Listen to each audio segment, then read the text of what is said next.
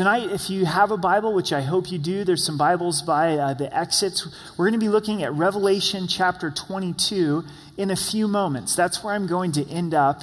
And then I'm going to be looking at several passages of Scripture prior to that, leading up to Revelation chapter 22.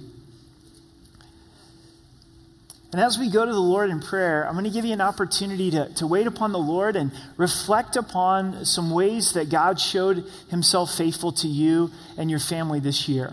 I know life is busy and we're going from one thing to the next. And this is an opportunity to pause. In the Psalms, as you're reading the Psalms, you'll see this word Selah. It's S-E-L-A-H. And you may be wondering, what does that mean? Why is that there in the Psalms? And it literally means to stop and pause and to reflect. And that's this moment to think about the Lord and his faithfulness. So let's go to the Lord in prayer. Father, we thank you for your faithfulness in our lives. Lord, each morning of this year, your mercies have been new to us. You've provided for our needs.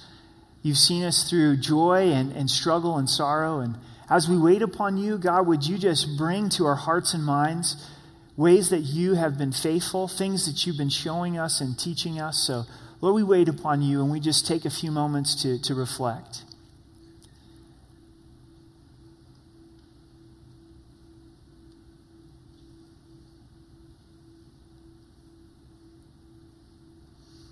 If there's a verse that comes to mind that is the verse for 2015, reflect upon that in your heart. Allow God to speak that into your life afresh.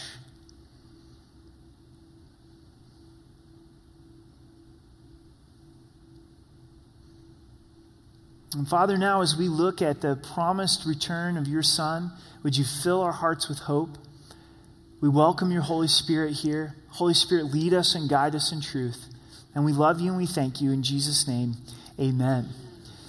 This is going to be a message of hope as we look to the second coming of Jesus Christ. Christ's second return, when he rules and reigns upon the earth, is what we look forward to. It's the explanation point of all of Scripture.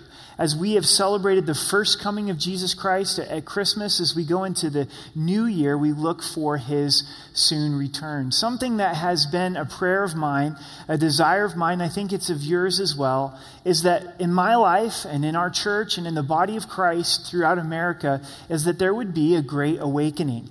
Meaning that we would be alive spiritually, that we would be in love with Jesus Christ, that we'd be living our lives to the absolute fullest.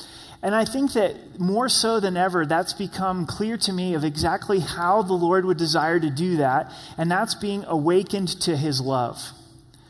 That we would be awakened once again of how much that God loves us, that he is our Father. And as that epiphany is refreshed in our lives, as we come into contact with that once again, our lives are filled up with the love of God, and then we can turn others on to the love of God. But we live in some very desperate times, some very uncertain times. People are filled with fear, even panic, completely overwhelmed, looking for answers. And so I've entitled this message tonight, Making Sense of It All. Making sense of it all. As we look at events and current events that are happening in this last year and happening even this evening, we're going, well, what sense is there in all of this? Is there a plan? And is God working? And it's so important to look at current events through the lens of Scripture and through the lens of prophecy. In Revelation, it says this, that the spirit of prophecy is the testimony of Jesus Christ. What does that mean? We think of testimony, it's witness. So what's the witness of Jesus? It's prophecy. What sets apart the Bible is the fact that we have so much fulfilled prophecy. All of God's promises are true. A lot of the promises have already been fulfilled. There's some that haven't been fulfilled. And it's encouragement to our hearts and our lives when we see fulfilled prophecy. So don't think of prophecy as a bad word. Don't think of prophecy as something that you shouldn't study, that you shouldn't press into. Though there have been those that have taken prophecy to an extra biblical level or an out of bounds level. We're not going to name dates. We don't know when Christ is going to return. Jesus said no one knows the day or the hour except for the Father himself. And so there is that biblical balance when it comes to prophecy. But if I could speak to your heart, to challenge my own heart this evening, is it's such a time as this. This is the time for us to be alive, to be engaged in God's plan, to be fully alive in the love of God. You remember Esther. The Jewish people were being threatened to be annihilated. She had been placed by God in the position of being queen. Mordecai, her uncle, comes to her and says, you've got to be the advocate. You've got to go intercede before the king. She was wrestling. If she goes, it could mean her life. And Mordecai says, it's for such a time as this. God has raised you up for such a time as this. Esther, if you choose not to step out, God will raise up deliverance through another means. But if you do choose to step into the things that God has for you, this is the purpose for which you were born. And thankfully, God doesn't need us. Amen? He's going to do his work with or without us, but he delights to use his people. He has a plan for your life. He wants us to engage with his mission. I don't know when Christ is going to return. I know that we're supposed to be looking and anticipating his return, but I do know this, that we're living at a very pivotal time. A very pivotal time in history where God is desiring to win people to Jesus Christ. And I think people are looking for answers. They're longing for love. They're longing for hope. And so reach out into the things that God has placed before you in your neighborhood, with your family, in your workplace. The book of Acts is all about a group of people, normal people, that had fallen in love with Jesus Christ and were willing to follow the lead of the Holy Spirit. And that's it. What's the Holy Spirit? What is the Holy Spirit directing you? Not what others are directing you, is what's the Holy Spirit encouraging us to do and stepping out into those things. So there's 3 points in our message tonight. It's going to be understanding the times, understanding the signs, and then understanding his return. I've been thinking about time. Do you ever have those moments where you tend to dive into a topic on a deeper level?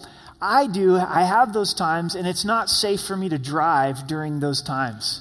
Because all I can do is think about this topic that's gotten into my heart and into my mind. A lot of times with the concept of time, we almost get this understanding or this belief that we kind of control it because we monitor it. You know, we've got our watches on our phones, and now there's the Apple Watch, and there's the Fitbit, and we know how to monitor time. But time is God's deal. And God is the one who has given us time, has instituted time. You look in Genesis when God created the heavens and the earth, and we see that there's this cycle, this 24-hour period cycle where the sun goes up and the sun goes down, and God's got this rhythm of time. And there's a lot of reference to time throughout Scripture. Moses, he wrote a psalm. He wrote a song. We don't think of Moses, the prophet, as a songwriter, but he wrote Psalms 90, and he said, Lord, teach us to number our days so that we may gain a heart of wisdom. He's talking about understanding time. He's saying, God, help me to understand that my life is short. We find in Ecclesiastes 3, Solomon, who also wrote the Song of Solomon, he penned this about time. He says, everything there's a season, a time for every purpose under heaven, a time to be born, a time to die, a time to weep, a time to laugh. And he goes on from that point. He's saying there's specific seasons in our lives. Jesus lived his life understanding time. He lived it on a divine stopwatch. You remember when his mom wanted him to turn water into wine. What did he tell her? He says, woman, my time has not yet come. What was he referring to? When he would do miracles, when he would be seen as God's son, he says, I'm not ready to enter into that time. Then we go into John chapter 13, just prior to his crucifixion. He says, now before the feast of Passover, when Jesus knew that his hour had come, that he should depart from this world to the Father, having loved his own who were in the world, he loved them to the end. Did you catch that? That his time was to depart, that his hour had come. He lived his life with the crucifixion in view.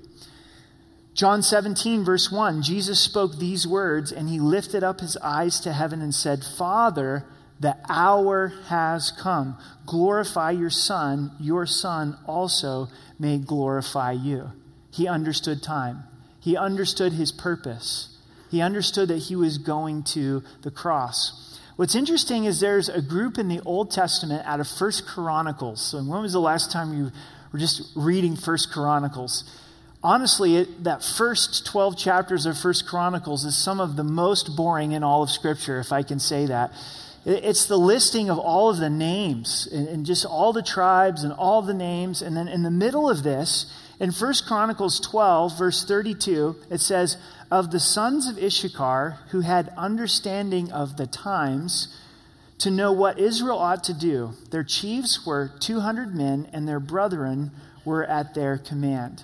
So the sons of Issachar, they're noted for all of time as being men who understood the times and they knew what Israel should do. So here's the challenge tonight is, do we understand the times that we live in? First, to know that our life is short. We can all agree on that. Amen? If you've gotten in a car accident, you know how short and how impactful that moment is, and it can change your life in an instant. Maybe your health hasn't been the same since that moment. You've lost a loved one. It's quick. It happens. Life is completely short, and we need to understand that and live our life appropriate to it, but then also to understand that this world is limited, that this world has a timetable that is placed upon it. Jesus often referred to the fact that this earth is going to pass away, but the Word of God will dwell forever.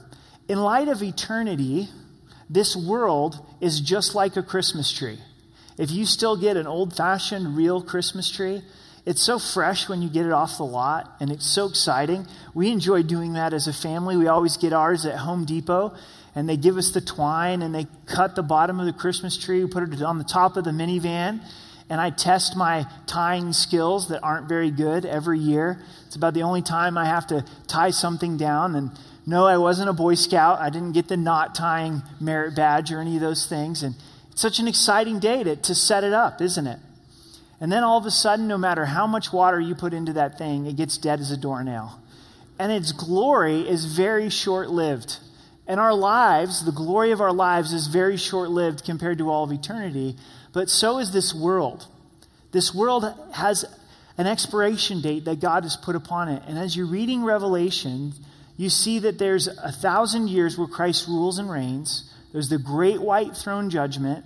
And then it says that the earth passes away and there's a new heaven and there is a new earth. So we have to understand time from our little lives, but also from this world that it is limited. And when we understand that, then I think we know what we're to do.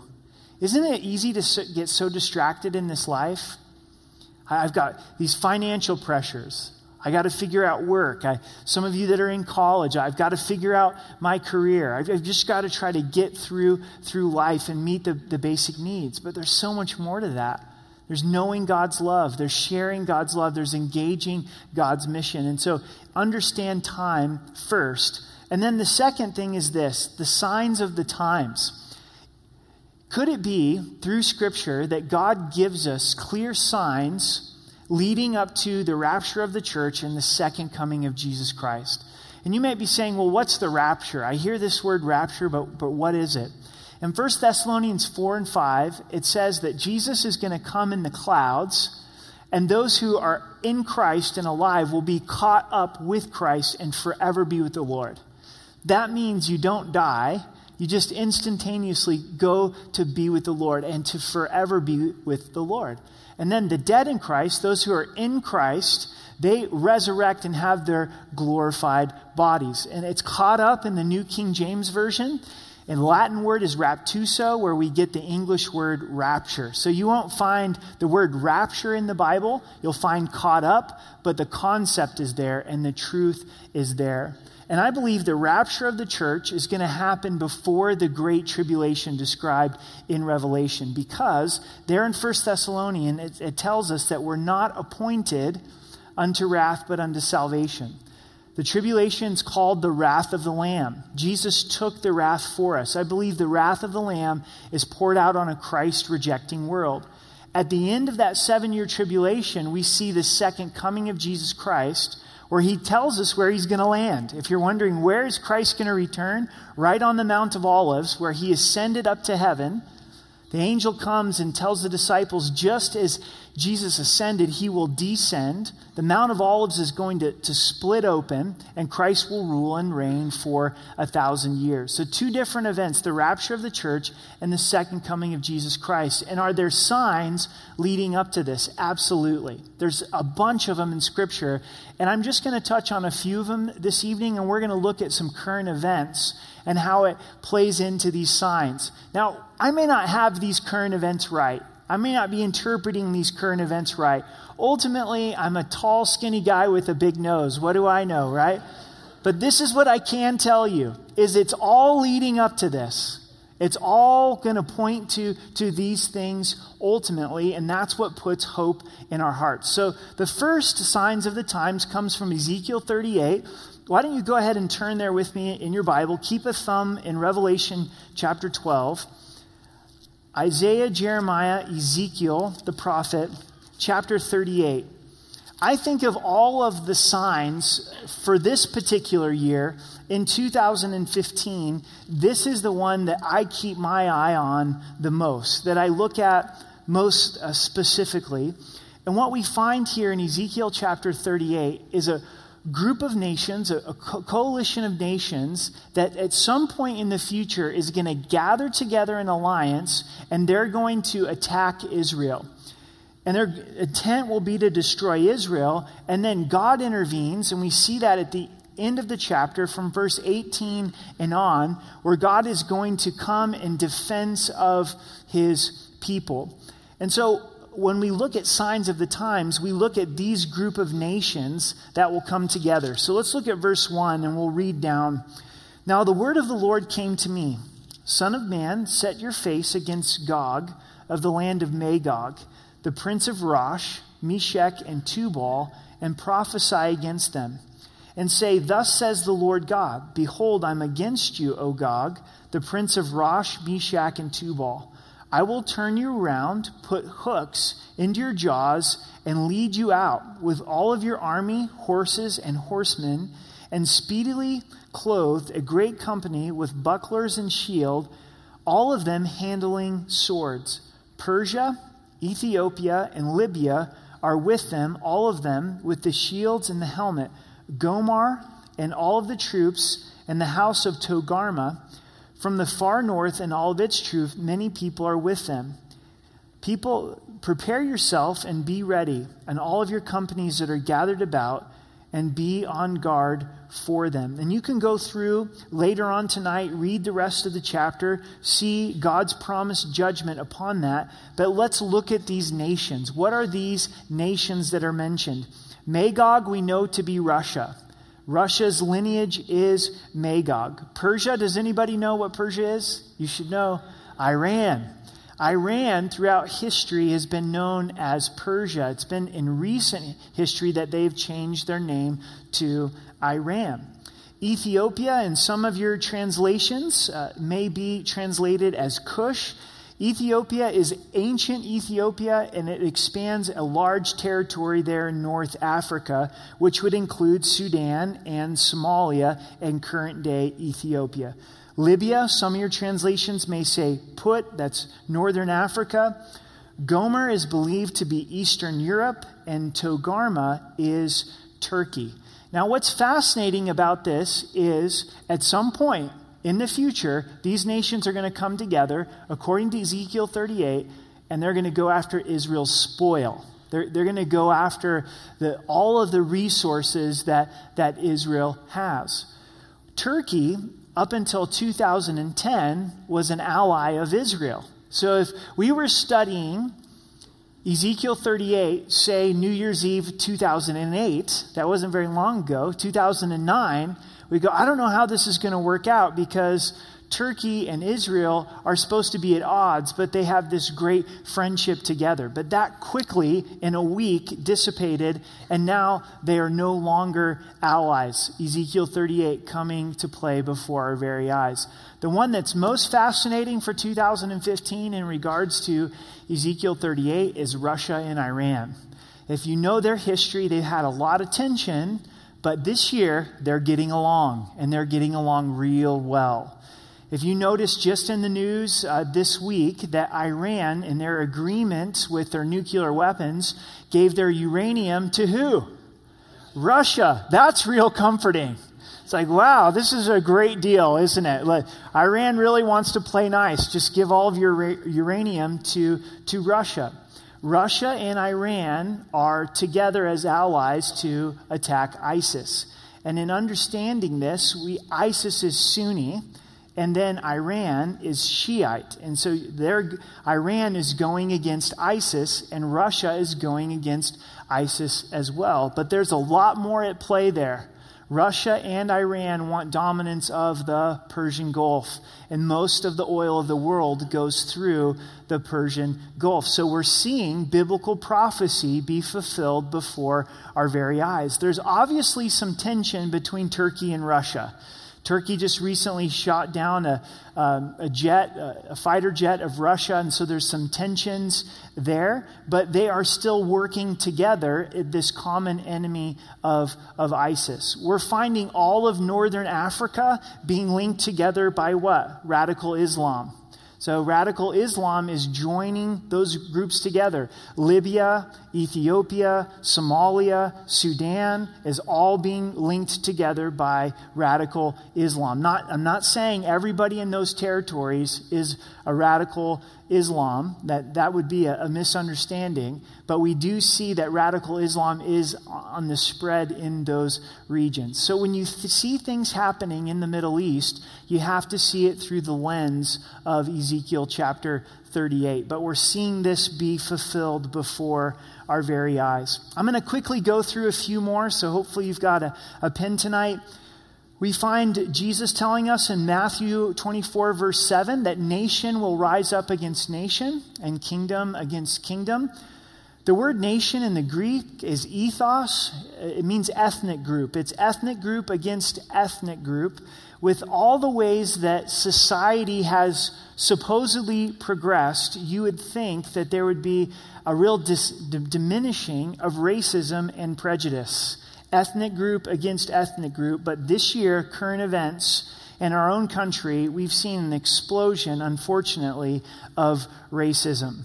And that's a sign of the times. As we continue to get closer to the second coming of Jesus Christ, we're going to find more ethnic groups rising up against other ethnic groups. Now let me speak to this. If you're in Christ, if you know Christ as your Savior, as it has no place in the heart of a believer.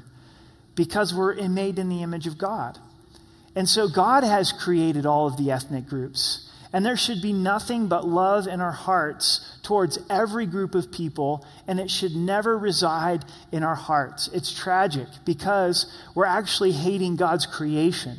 We're hating an expression of God's image, but unfortunately, we see a real rise in the prejudice that's taking place and the racial divide that is taking place. And that's where the gospel and the love of Jesus Christ goes in. And that's what I love about the Church of God, is it breaks down those racial divides. Amen. We all come together at the foot of the cross and worship Jesus Christ. I think the apex of this in our own country, unfortunately, this year was the shooting that took place in South Carolina. You see a white supremacist going into an African-American church and shooting people, and it was driven by his hatred of race. And he expressed that, and then we see Scripture being fulfilled in front of our very eyes. Also, in Matthew 24, verses 36 and 37, a sign of the times is that it will be like the days of Noah. This is verse 36. But of the day and the hour no one knows, not even the angels of heaven, but my Father only. But as the days of Noah were, so will the coming of the Son of Man be. So what was it like in the days of Noah before the flood? If you go back and you read, in Genesis you find two things. that it was filled with sexual perversion and it was filled with violence. And what are we living in today? We're living in a culture of sexual sin, sexual perversion, and of extreme violence. In June of this year, we found a real pivotal decision that took place in our country by our highest court of the Supreme Court that redefined marriage to say that marriage is now between a man and a man, a woman and a woman, a man and a woman. And traditionally, throughout our country, marriage has been defined the way that God has defined it, between a man and a woman.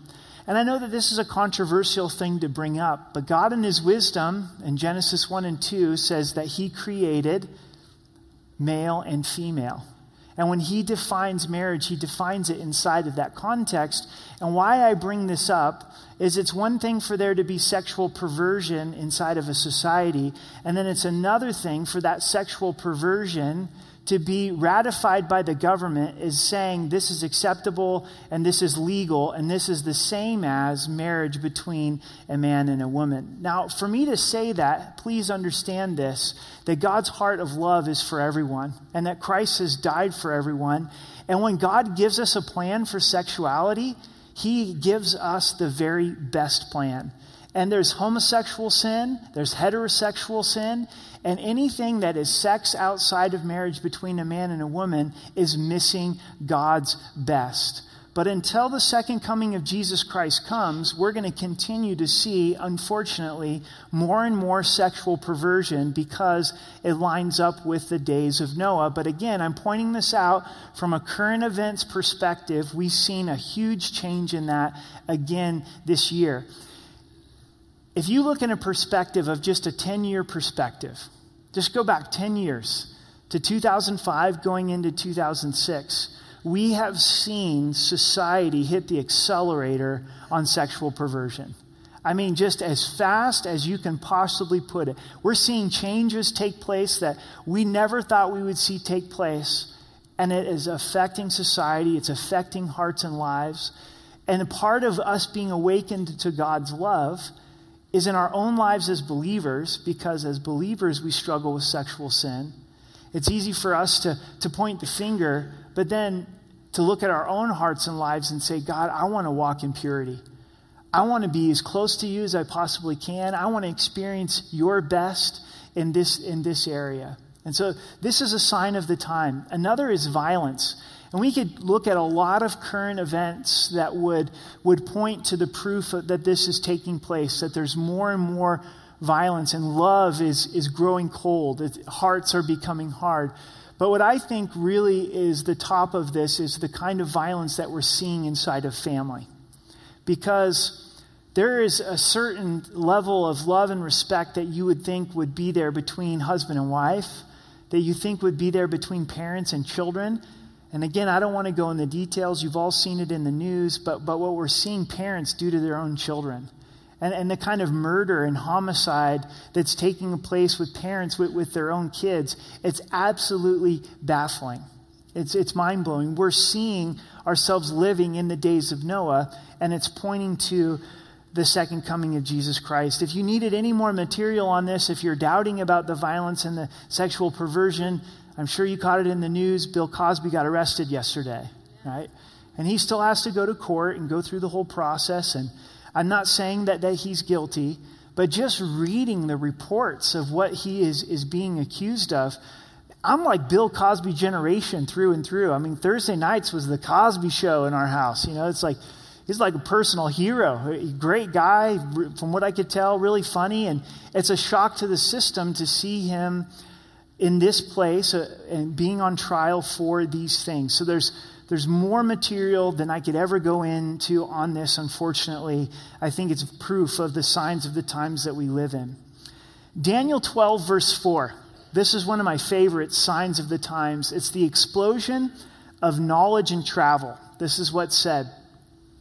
But you, Daniel, shut up the words and seal the book until the time of the end. So he's saying, this message is not until the time of the end, and this is how you know it'll be the time of the end. Many shall run to and fro, and knowledge shall increase. So travel is going to increase, and knowledge is going to increase. up until about 150 years ago, the fastest way to travel was on your horse. And now we go hundreds of miles an hour. You can travel the globe in a day.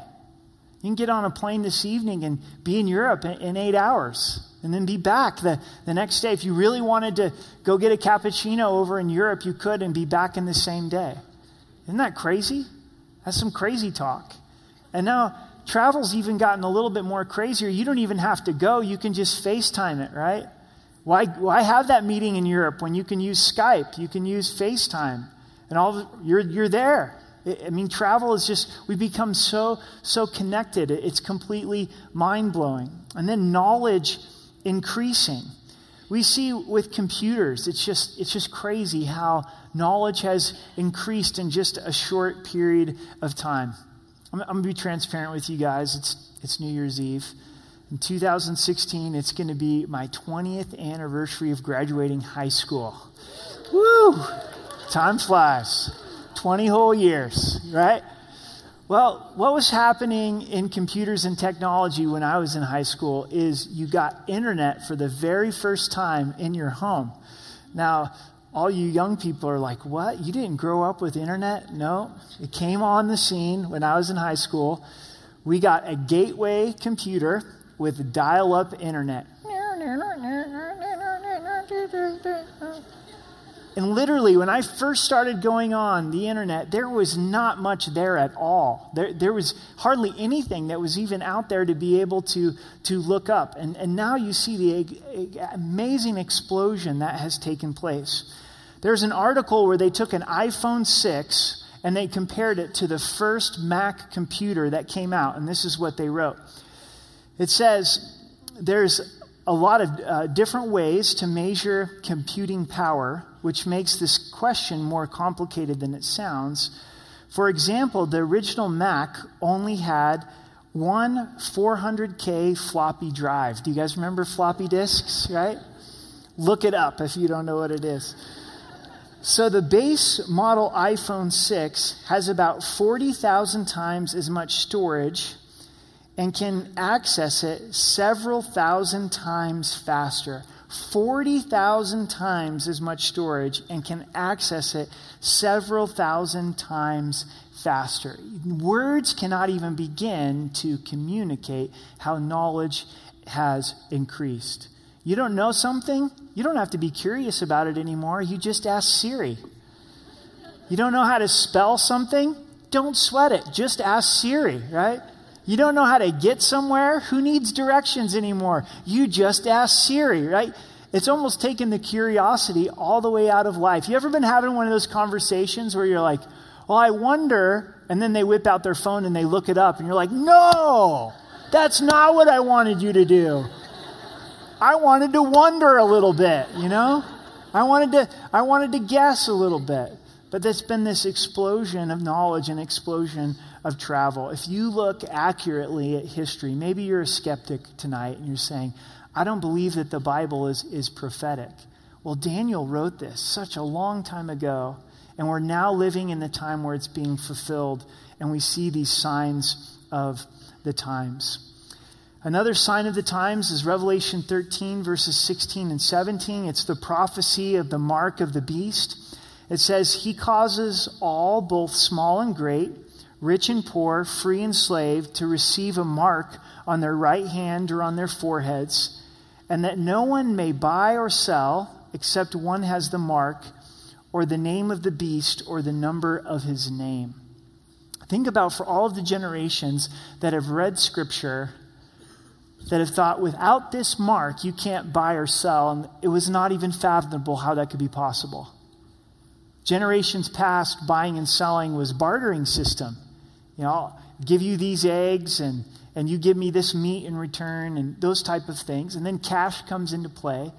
But we live now in a time where all of the technology is in place for there to be a mark that then would be able to have everything that you do to buy and to sell. And once again, in a year's period of time, this has rapidly been fulfilled. Now, don't misunderstand this, because I'm going to give some illustrations, but I'm not saying that they're the mark of the beast, okay? So don't freak out and not use them. but I am pointing out that the technology is there. Now inside of your smartphones, if you have a smartphone, well, if you don't have a smartphone, you have a dumb phone, which is fine too, but whatever. If you have a smartphone, you can put things like Google Wallet on it or Apple Pay, so you don't even have to carry around a credit card anymore. You don't have to carry around a debit card. It does its thing and keeps track of your bank account, and it pays. You've probably noticed on your debit card or your credit card, if you've gotten a new one this year, that there is a chip that is embedded in the debit card and the credit card. Why? Because it's making things more secure. All the technology is there inside of that chip, and everything is transferred in and through that chip. If you think this is just happening in the developing world, it's happening in the third world as well. In Uganda and Kenya, they're going away from cash. And they're doing all of their transactions through their cell phones. They never had landlines there. And so they have great cell phone technology, and they do their banking through their cell phone accounts, and cash is going away in Kenya and Uganda. Sweden is about on the brink of doing away with cash altogether. 95% of all of their transactions currently are happening without cash, and their government is actually considering not even making currency anymore. It's very possible our kids and our grandkids will grow up in a world that has without cash, because the capability is completely there. And it shows us the signs of the times that we're rushing towards Revelation chapter 13. This is my last verse on the signs of the times, and then we're going to look at understanding his coming. So understanding of the times, understanding of the signs. I think this verse really sums up the day that we live in and pointing to the soon return of Jesus Christ. It's 2 Timothy 3, verse 1. But know this, in the last days, perilous times will come.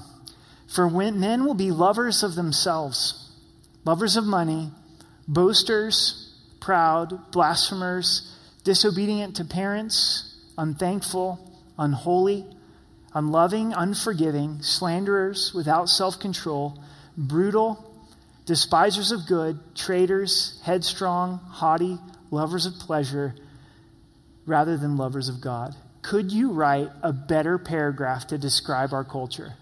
That's our culture. We're living in the last times. And you're saying, I thought this was going to be a message of hope. Doesn't seem very hopeful to me. I was a little bit fearful before I came in here. Now I'm a lot fearful, right? Why would God give us these signs? This is his word that we've been reading.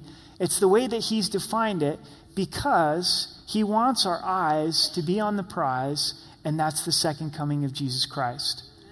God's story that he has done, his death, his resurrection, his ascension, all points to the second coming of Jesus Christ. What we're looking for and we're longing for is for Christ's return. So we're going to end tonight with understanding his coming from the last chapter in the Bible. Last chapters are important. Conclusions are important. And this is the way that God sums up his word. There's 3 times in this one chapter where Jesus himself says that he is coming quickly, that he's coming soon. And for us tonight, as we've looked at these signs, as we seek to understand time, that we would focus our attention upon the coming of Jesus Christ. I'm primarily going to read this chapter, and I hope that it encourages you and it refreshes you, and you look forward to the coming of Jesus Christ. So this is verse 1 of Revelation 22. And he showed me a pure river of water, clear as crystal, proceeding from the throne of God and of the Lamb. And in the middle of its streets, and on the either side of the river, was the tree of life, which bore 12 fruits, each tree yielding its fruit every month. And you thought the fruit of the month club was lame. In heaven, there's the fruit of the month from the tree of life. It's actually going to be good. The leaves of the tree were for the healing of the nations. We long for the healing of the nations, but this is ultimately going to happen at the throne room of God. And there shall be no more curse, the curse that came from the fall. But the throne of God and the Lamb shall be in it. And his servants shall serve him. They shall see his face. And his name shall be on their forehead. There shall be no night there. They need no lamp nor light of the sun, for the Lord gives them light, and they shall reign forever and ever. No night. Constant light from the face of Jesus Christ, reigning with Christ, reigning forever. Then he said to me, these words are faithful and true. And the Lord God of the holy prophets sent his angel to show his servant the things which must shortly take place. Behold, I am coming quickly. Blessed is he who keeps the words of the prophecy of this book. Now I, John, saw and heard these things. And when I heard and saw, I fell down to worship before the feet of the angel who showed me these things. He gets mixed up. He's worshiping the messenger. Then he said to me, see that you do not do that, for I'm your fellow servant, and of your brethren the prophets, and those who keep the words of this book, worship God. And he said to me, do not seal the words of the prophecy of this book, for the time is at hand. So unlike what was told to Daniel, seal this up, what's told to John is don't seal it up, because the time's at hand. This is going to happen soon. He who is unjust, let him be unjust still. He who is filthy, let him be filthy still. He who is righteous, let him be righteous still. He who's holy, let him be holy still. What's being communicated here is you're going to act according to your nature. If you know Christ as your Savior, Christ lives in you, and that's going to be lived out. We're not going to be perfect, but the nature of Christ is going to be lived out. But if someone doesn't know Christ and they don't repent, they're going to continue in that wickedness. In verse 12, behold, I am coming quickly, and my reward is with me, to give to everyone according to his work. I am the Alpha and the Omega, the beginning and the end, the first and the last. Alpha and Omega. The first letter of the Greek is Alpha, the last is Omega. What he's communicating is I'm the beginning and the end. I'm everything in between. God is time. He owns time. Blessed are those who do his commandments, that they may have the right to the tree of life, and may enter through the gates into the city. But outside are dogs and sorcerers and sexual immoral and murderers and idolaters and whoever loves and practices a lie. Is John communicating a works-based salvation? That it's only through works that you're saved? No. We're saved through grace, but that grace is evident in our lives. It's not that a believer ever struggles with these things, but it's talking about living in an unrepentant lifestyle without having any guilt, without having any conviction of change. And I, Jesus, have sent my angel to testify to you these things in the churches. I am the root and the offspring of David and the bright and morning star. And here's the response of the Spirit, the Holy Spirit, and the church, the bride. And the Spirit and the bride say, come. And let him who hears say, come. And let him who thirsts come. Whoever desires, let him take of the water of life freely. This is beautiful and it's powerful. Our response to the signs of the times is Jesus, come. Jesus, I'm ready. That's what I long for. Jesus, I love you. I can't wait to see you. Yeah, I would love to see my kids grow up. Love to see what you would have for them. It'd be neat to grow old. Some of you that are single are saying, Jesus, you can come after I get married. Yeah. You can come after I graduate college. But even beyond all of that and all those desires is, Jesus, if you want to come, you come right now. You come tonight. You're the best. You're the ultimate. You're what I look forward to. If you come before the new year, praise the Lord. That's our desire. That's what we're longing for. It's better than the Broncos being in the playoffs. Lord, you come. You know that it's better than that. You come. That's our heart. That's the cry of our heart is you, Jesus, come. But also notice, not only are we desiring Jesus to come, but we are coming to him in this present state. That there is living water that's accessible for the times that we live in. Notice at the end of this verse it says, and let him who thirsts come. Whoever desires, let him come. Take the water of life freely. I was driving here this morning in my car on Academy Boulevard, just praying, saying, Jesus, I need living water. I need living water. I feel broken. I feel cracked. I need that. Would you please just pour that into my heart and pour that into my life? And do you feel that tonight? You're saying, all the joys of life, all the hardships of life, everything in between, Jesus, I just need you. And you promise living water, so I'm coming to you asking for living water. And God graciously, abundantly provides that living water until he comes. But we've got to come. We've got to come and drink and thirst for it.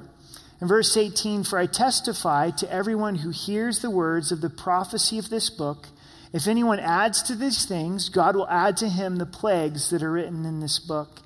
And if anyone takes away from the words of the book of this prophecy, God shall take away his part from the book of life, from the holy city, from the things which are written in this book. So don't mess with God's word. He who testifies to these things says, surely I come quickly. Jesus, the third time, says, I am coming quickly. From Christ's perspective, he doesn't lie. And he's the creator of time, as he's the Alpha and the Omega, and he sees all of eternity. To John, who's lived almost 2,000 years ago, he's saying, I'm coming quickly. So, well, what is it? Did Jesus lie? It's 2,000 years later. It's a matter of perspective. And from his perspective, he's coming very soon. So if he was coming quickly, and that was his message to John, how much closer are we to that tonight? At the end of 2015. When it's all wrapped up, when it's all said and done, when we're entered into eternity, we're going to say, Jesus, you came quickly. But from on this side of eternity, it's like, feels like forever. But when all things are wrapped up, it's quickly. But this is Christ's message. Say, I'm coming quickly. I'm coming quickly. And here's the response of the church. Amen. What does that mean? It means so be it. I'm in agreement. Right on. Amen. Even so, come, Lord Jesus. I'm ready for you to come. The grace, the Bible ends with grace. The grace of our Lord Jesus Christ be with you all. God's unearned, undeserved, unmerited favor be upon you. I don't know why. I'm not sure. I haven't come to the conclusion, but it seems like in the heart of believers, mine included, it's very easy to lose sight of the second coming of Jesus Christ. We lose sight of it. I lose sight of it. I get excited about it for a season. My eyes are fixed upon the second coming of Jesus Christ, then I get distracted. In our experience, this is all we know. And what we've experienced is generations come and they go. Generations come and they go. People are born and they die. Life just continues on in the way that it's been, but creation's groaning, saying, this is temporary. And for us, by faith, to lay hold of the Word of God, because I believe that it's extremely powerful if we live in the faith and expectation of the second coming of Jesus Christ. And Jesus told us, he taught us, be watching and be ready. Be watching, be ready for my return. There is a special crown, Paul tells us in writing to Timothy, for those that love his appearing. Church, that's the easiest reward in all of Scripture. All you got to do is love his appearing. All you got to do is say, Jesus, I can't wait for you to show up. And that touches the heart of Christ. And he says, I've got a special crown for you. This is what I believe happens when we're understanding his coming, when we're looking forward to his coming. It produces a level of purity in our lives. Because we know that Christ is with us. And that should produce purity in our lives in and of ourselves. But for him to literally come back in bodily form, we don't want to be caught doing things we shouldn't when Christ shows up. When Christ literally comes in the clouds and calls up the church, I don't want to be caught watching some movie that I'm ashamed of. I shouldn't be watching that movie anyway because he's with me. But even more so to have that happen when the rapture of the church comes. And if you're questioning if the coming of Jesus Christ produces a certain level of purity, think about it this way. This fall, my wife, she went out to Kansas City for a week to visit her aunt. Her aunt's going through a battle with cancer, and so she went to help take care of her after her surgery. So I watched the kids for a week, and we did well, but the house was not kept in the same manner in which it is when Amber's home. Dads, can I get an amen? You know what I'm saying? So I knew when Amber was leaving, wives are looking at their husbands like, I can give an amen, right? She called, I'm leaving at this time, and I did the mileage. It was 603 miles. I did the average of how fast she would probably go, and with some stops, and I knew about when she was going to come back. And so we were ready. And the house was clean, and we wanted her to come home to an orderly house after a week of hard work. But what if she would have come back 2 weeks or 2 days sooner without notice? We would have not been caught in a clean state, right? And so her coming produced a level of purity. And it's the same way with Jesus Christ. If we believe that he's coming, it's going to produce purity in our lives. But it also produces hope. It also produces hope. There's a lot of things that we can be uncertain about, and there's a lot of things that we can be discouraged about. But when we're looking to the second coming of Jesus Christ, it brings hope into our lives. That constant expectation of coming good. I don't know what's going to happen this year, but I know Jesus is coming. And my hope is set upon the coming of Jesus Christ. And when I'm looking to the second coming of Jesus Christ, it puts things into perspective, and I need that. And all of a sudden, it brings us back to that place of, Jesus, I want to be near to you. I want to draw near to you. I want to walk with you. I want to hear your voice, be in your word. I want to share your love. I want to be ready for your coming. I want my loved ones to be ready for your coming. I want to share the love of Jesus Christ with others. God wants to use your life. He is using your life. And for us to trust that and keep that in mind, then all of a sudden we go, it really doesn't matter what car I drive. It doesn't matter how much money's in the bank or isn't in the bank. My house really isn't the most important thing.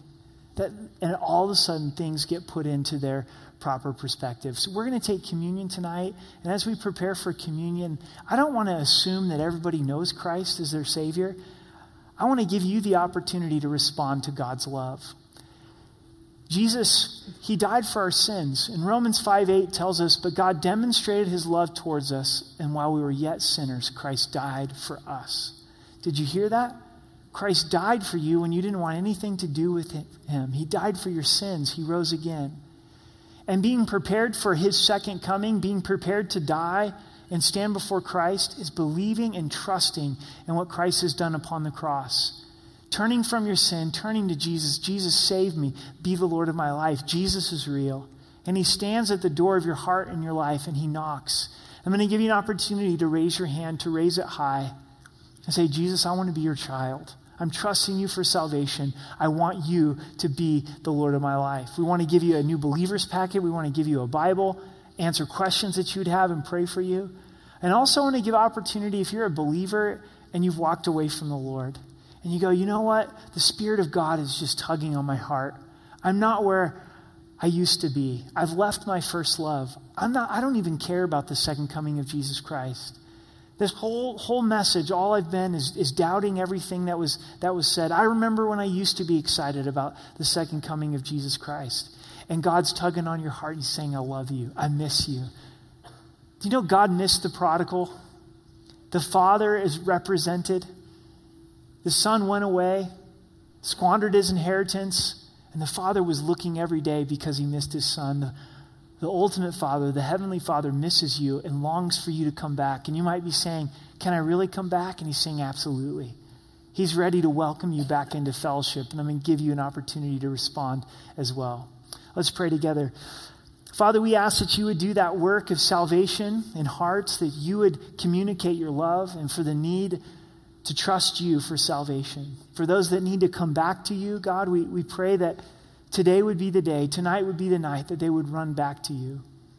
If you'd like to receive Christ and put your faith in Christ for the first time, you've never trusted Christ for salvation and you feel led to do that, would you raise your hand and would you raise it high and just leave it up?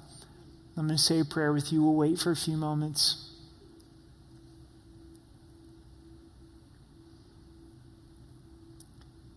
And now if you know Christ as your Savior and you need to get right with the Lord, you need to come back to the Lord, would you raise your hand and acknowledge what God's doing in your heart? Praise the Lord. I see your hand there. Anybody else that says that's me? Praise God. I see hands here. Praise the Lord. I see hands in the back. This is between you and the Lord. Lift your hand to the Lord. I'm going to pray for you. Father, you see the hearts, you see the hands that are raised, and as they're just expressing that they need to come back to you, get back to their first love. Thank you for their boldness to respond to you. God, would you run to them? Would you communicate your grace to them, your love, your forgiveness? Minister to their hearts in a great way. Fill them afresh with your Spirit. Protect them from the lies of the enemy. In Jesus' name, amen, amen. We're going to take communion, and we're going to do this in a little bit different way. We're not going to come up to the tables as we're going to serve you. The men are coming to serve you in communion. And I would encourage you, don't get antsy. Don't get to that place where you're like, man, I've already kind of sat for a long time and I'm hungry. What am I going to do next? And just stop. This is the most important part of this service tonight, is Christ is here. He wants to meet with you. And as the elements are passed, stop and reflect on what Jesus has done on the cross, his death for you. Stop and allow your heart to be ministered to. Ask God to reveal things that he wants to show you, sin that he wants us to confess, encouragement that he wants to give you. Studying the Word is so important, but you know what? The Word is for the purpose of bringing us into relationship with Jesus Christ, amen? So we can study till we're blue in the face if we don't enter into that relationship. And be still. Reflect upon this year. Allow the Holy Spirit to speak in to this new year. And then once everybody is served, we'll partake together. So let's wait upon the Lord.